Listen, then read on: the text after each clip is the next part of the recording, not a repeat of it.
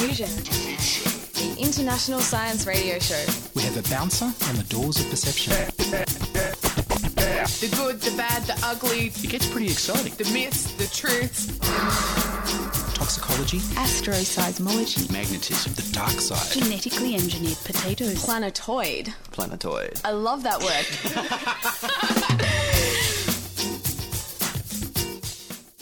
Hello and welcome to Diffusion, the National Science Radio Show. I'm Erin Passmore. On this edition, we serve up a feast of science treats. Chill out with Mark West as we hear about the natural wonders of Iceland. And Tilly Berlin chats with Dr. James Padley about matters of the heart. But first up, here's the news with Patrick Ruby.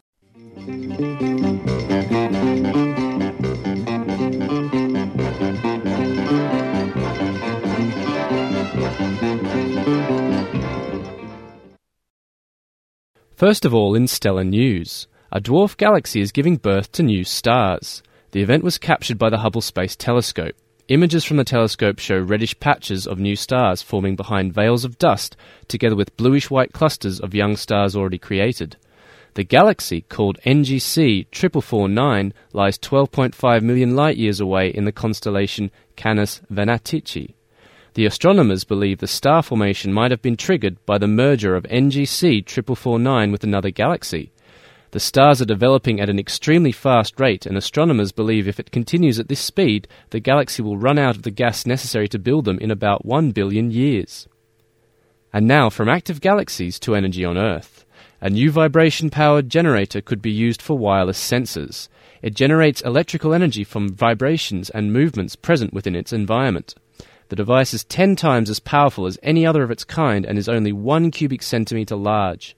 It has been designed to power wireless sensors that monitor the condition of industrial plants, but could also potentially be used in wireless self-powered tyre sensors and self-powered pacemakers. This technology could augment the activity of existing batteries or replace them altogether, which could be useful for sensors which are embedded in structures and have no physical contact with the outside world.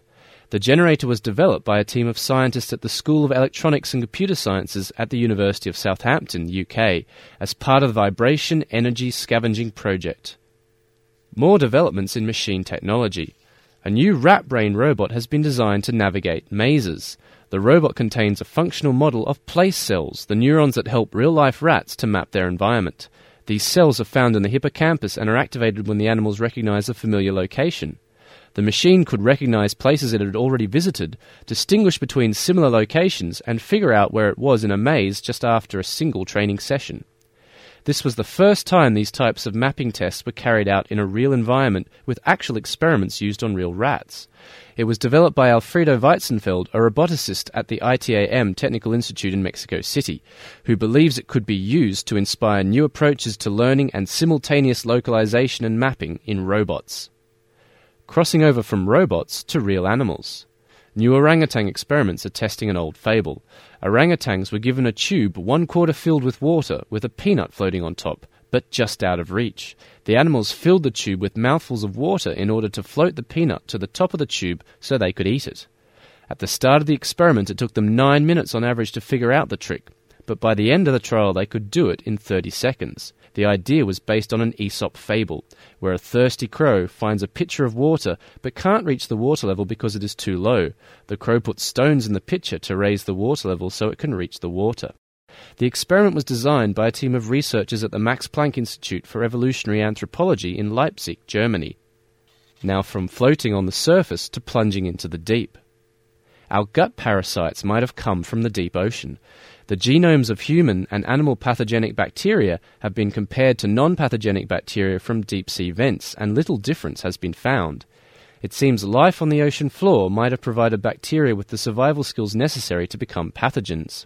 The deep-sea vent bacteria frequently lose genes, mutate, and acquire new genes because of the shifting chemical environments in these vents, just as pathogenic bacteria frequently turn over genes to evade their host's immune systems. The study was conducted by a team of scientists at the Japan Agency for Marine Earth Science and Technology, Yokosuka, Japan. It is not yet known how deep-sea bacteria were able to migrate into animal hosts. And finally, more extinct animals exposed. The largest bird ever discovered has had its flight secrets revealed. The now extinct Argentavis magnificens lived around 6 million years ago, weighed about 140 pounds, that's about 70 kilograms, and was the size of a light aircraft. Researchers of the Texas Tech University in Lubbock have used simulation software to study the aerodynamics of the bird. They believe its muscles could not have been big enough for it to fly by flapping. Instead, it would have glided by catching lifts on thermal air currents and updrafts. Taking off would have required a running start, but once airborne, it easily travelled 200 miles, or 320 kilometres, in a day, reaching top speeds of 67 miles per hour, or 107 kilometres an hour.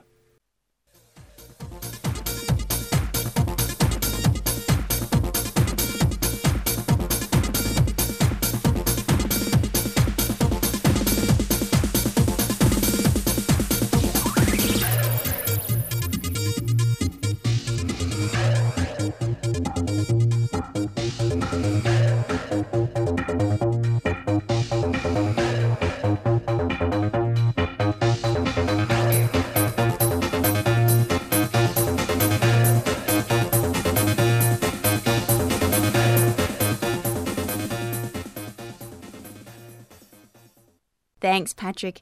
Now here's Mark West with some Nordic novelty.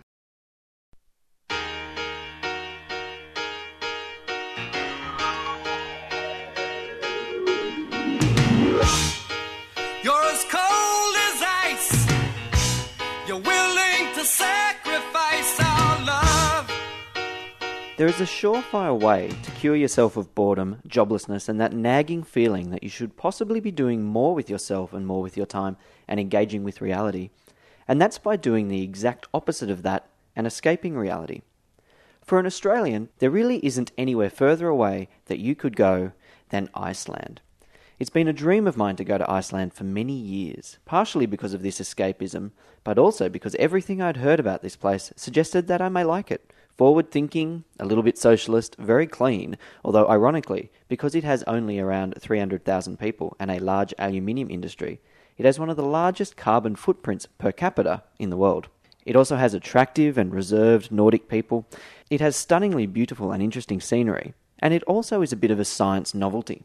For me, I find it fascinating that of the 103,000 square kilometres of land that makes up Iceland, 11% is covered in glaciers, 64% is wasteland, cool lava flows mainly, giving it a desolate moon-like appearance, and 2% by lakes, leaving only around 23% for vegetation.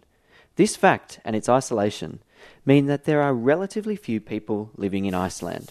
And for me, to do a podcast about Iceland gives me the chance to play this song that I would never play normally in a podcast. Yo, VIP. Let's kick it. Ice, ice, baby. Ice, ice, baby. Alright, stop. Collaborate and listen. Ice is back with my brand new invention. Something. Perhaps it is a virtue of the amazing geothermal activity in the country, mainly due to its position straddling the Eurasian and American plates, which are slowly moving apart. But Iceland has very progressive policies regarding energy usage. Perhaps it is also because if our worst fears of global warming come true, then it won't be long before the massive Icelandic glaciers melt. Within 200 years, our tour guide mentioned, which would not only be an environmental catastrophe in itself, but could cause unknown flooding, avalanches and displacement for Icelanders. The country is setting itself up to be carbon neutral. Renewable energy makes up 72% of Iceland's energy portfolio, well ahead of the next best in the world, New Zealand, on 57%. The importation of coal stopped more than 50 years ago after the end of World War II. The energy economy is based around hydroelectricity and geothermal power plants, and whilst it is fortunate that Iceland is in a position to take advantage of its geography for this purpose, perhaps things would be different if they were on top of oil like Norway or the Middle East, or coal and uranium like Australia, although Australia does have an awful lot of sun for solar power. At least it's aiming to be a world leader in other renewable sources. In a world where oil security is becoming more and more important, firms such as the Icelandic New Energy Limited are aiming to create the world's first hydrogen economy, with a number of buses in the country's capital Reykjavik already powered by the renewable source. The aim is to eventually power the country's large fishing fleet with hydrogen, and this is quite difficult as many of the ships are quite old. As the technology is new, it is also quite expensive, and being a small isolated country, it may be difficult for the Icelandic hydrogen industry to compete internationally. And so therefore, it will take a while before the costs reduce enough for hydrogen power to be commonplace.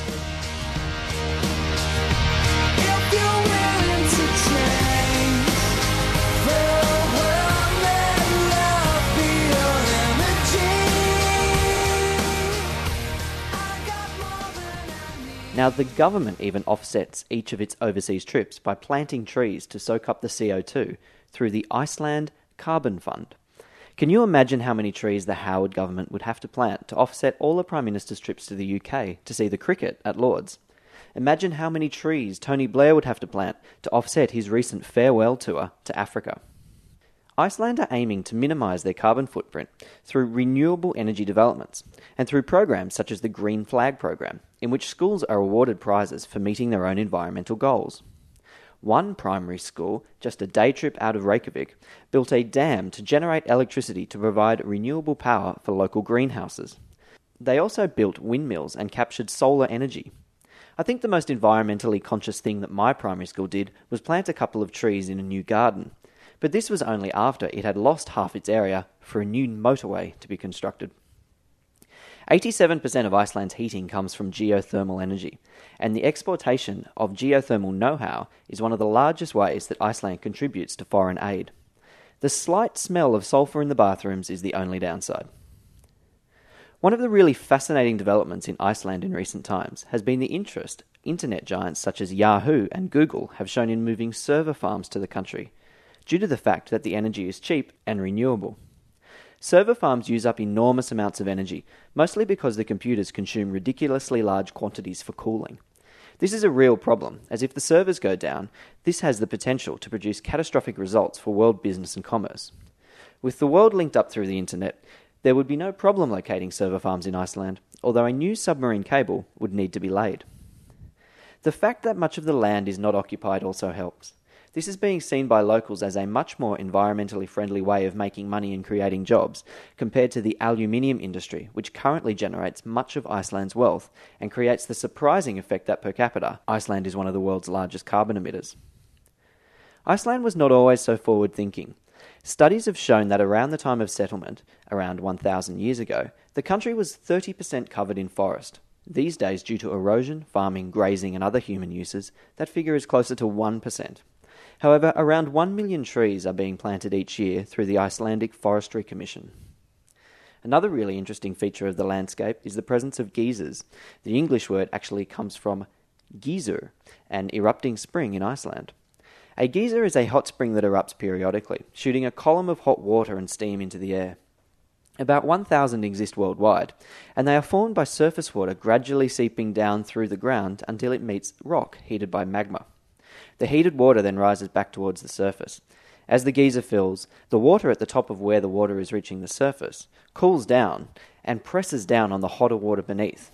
This superheats the water at the bottom due to the pressure from the top, and eventually temperatures near the bottom of the geyser rise to a point where boiling begins, and the steam rises explosively to the top, giving us the geyser show. Thanks to Mark West for that story. You can hear more of Mark at mrscienceshow.com.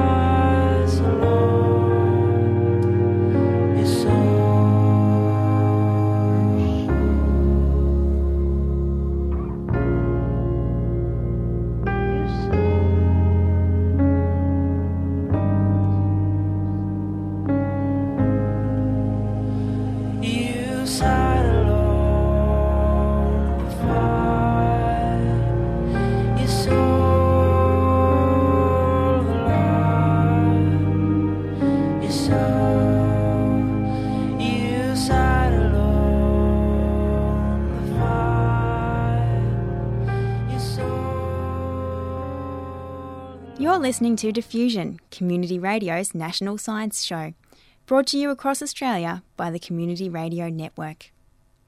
Next up, Tilly Berlin and Dr. James Padley chat about heart rates and the brain. Now, joining me on the line is Dr. James Padley. Hello, James. Good morning, how are you? I'm very, very well. Now, you are just a new doctor. You have just handed in your PhD and had it accepted, is that right? That's right, yes, after a long wait. After a very long wait. Congratulations. Thank you. Just for our listeners, could you explain, I mean, you're a science researcher. What does that mean on a day-to-day basis?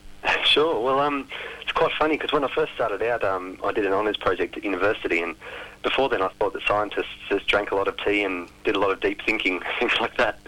But it turns out that researchers are actually very busy people, and on a day-to-day basis, your time's sort of split up between what we call wet lab work and dry lab work. Wet lab work is where you basically get your hands dirty, so you're in the laboratory, you may be staining tissue from brains or different organs around the body, looking for proteins and looking at cells down the microscope, things like that. You may be measuring blood pressure or heart rate from human or animals subjects.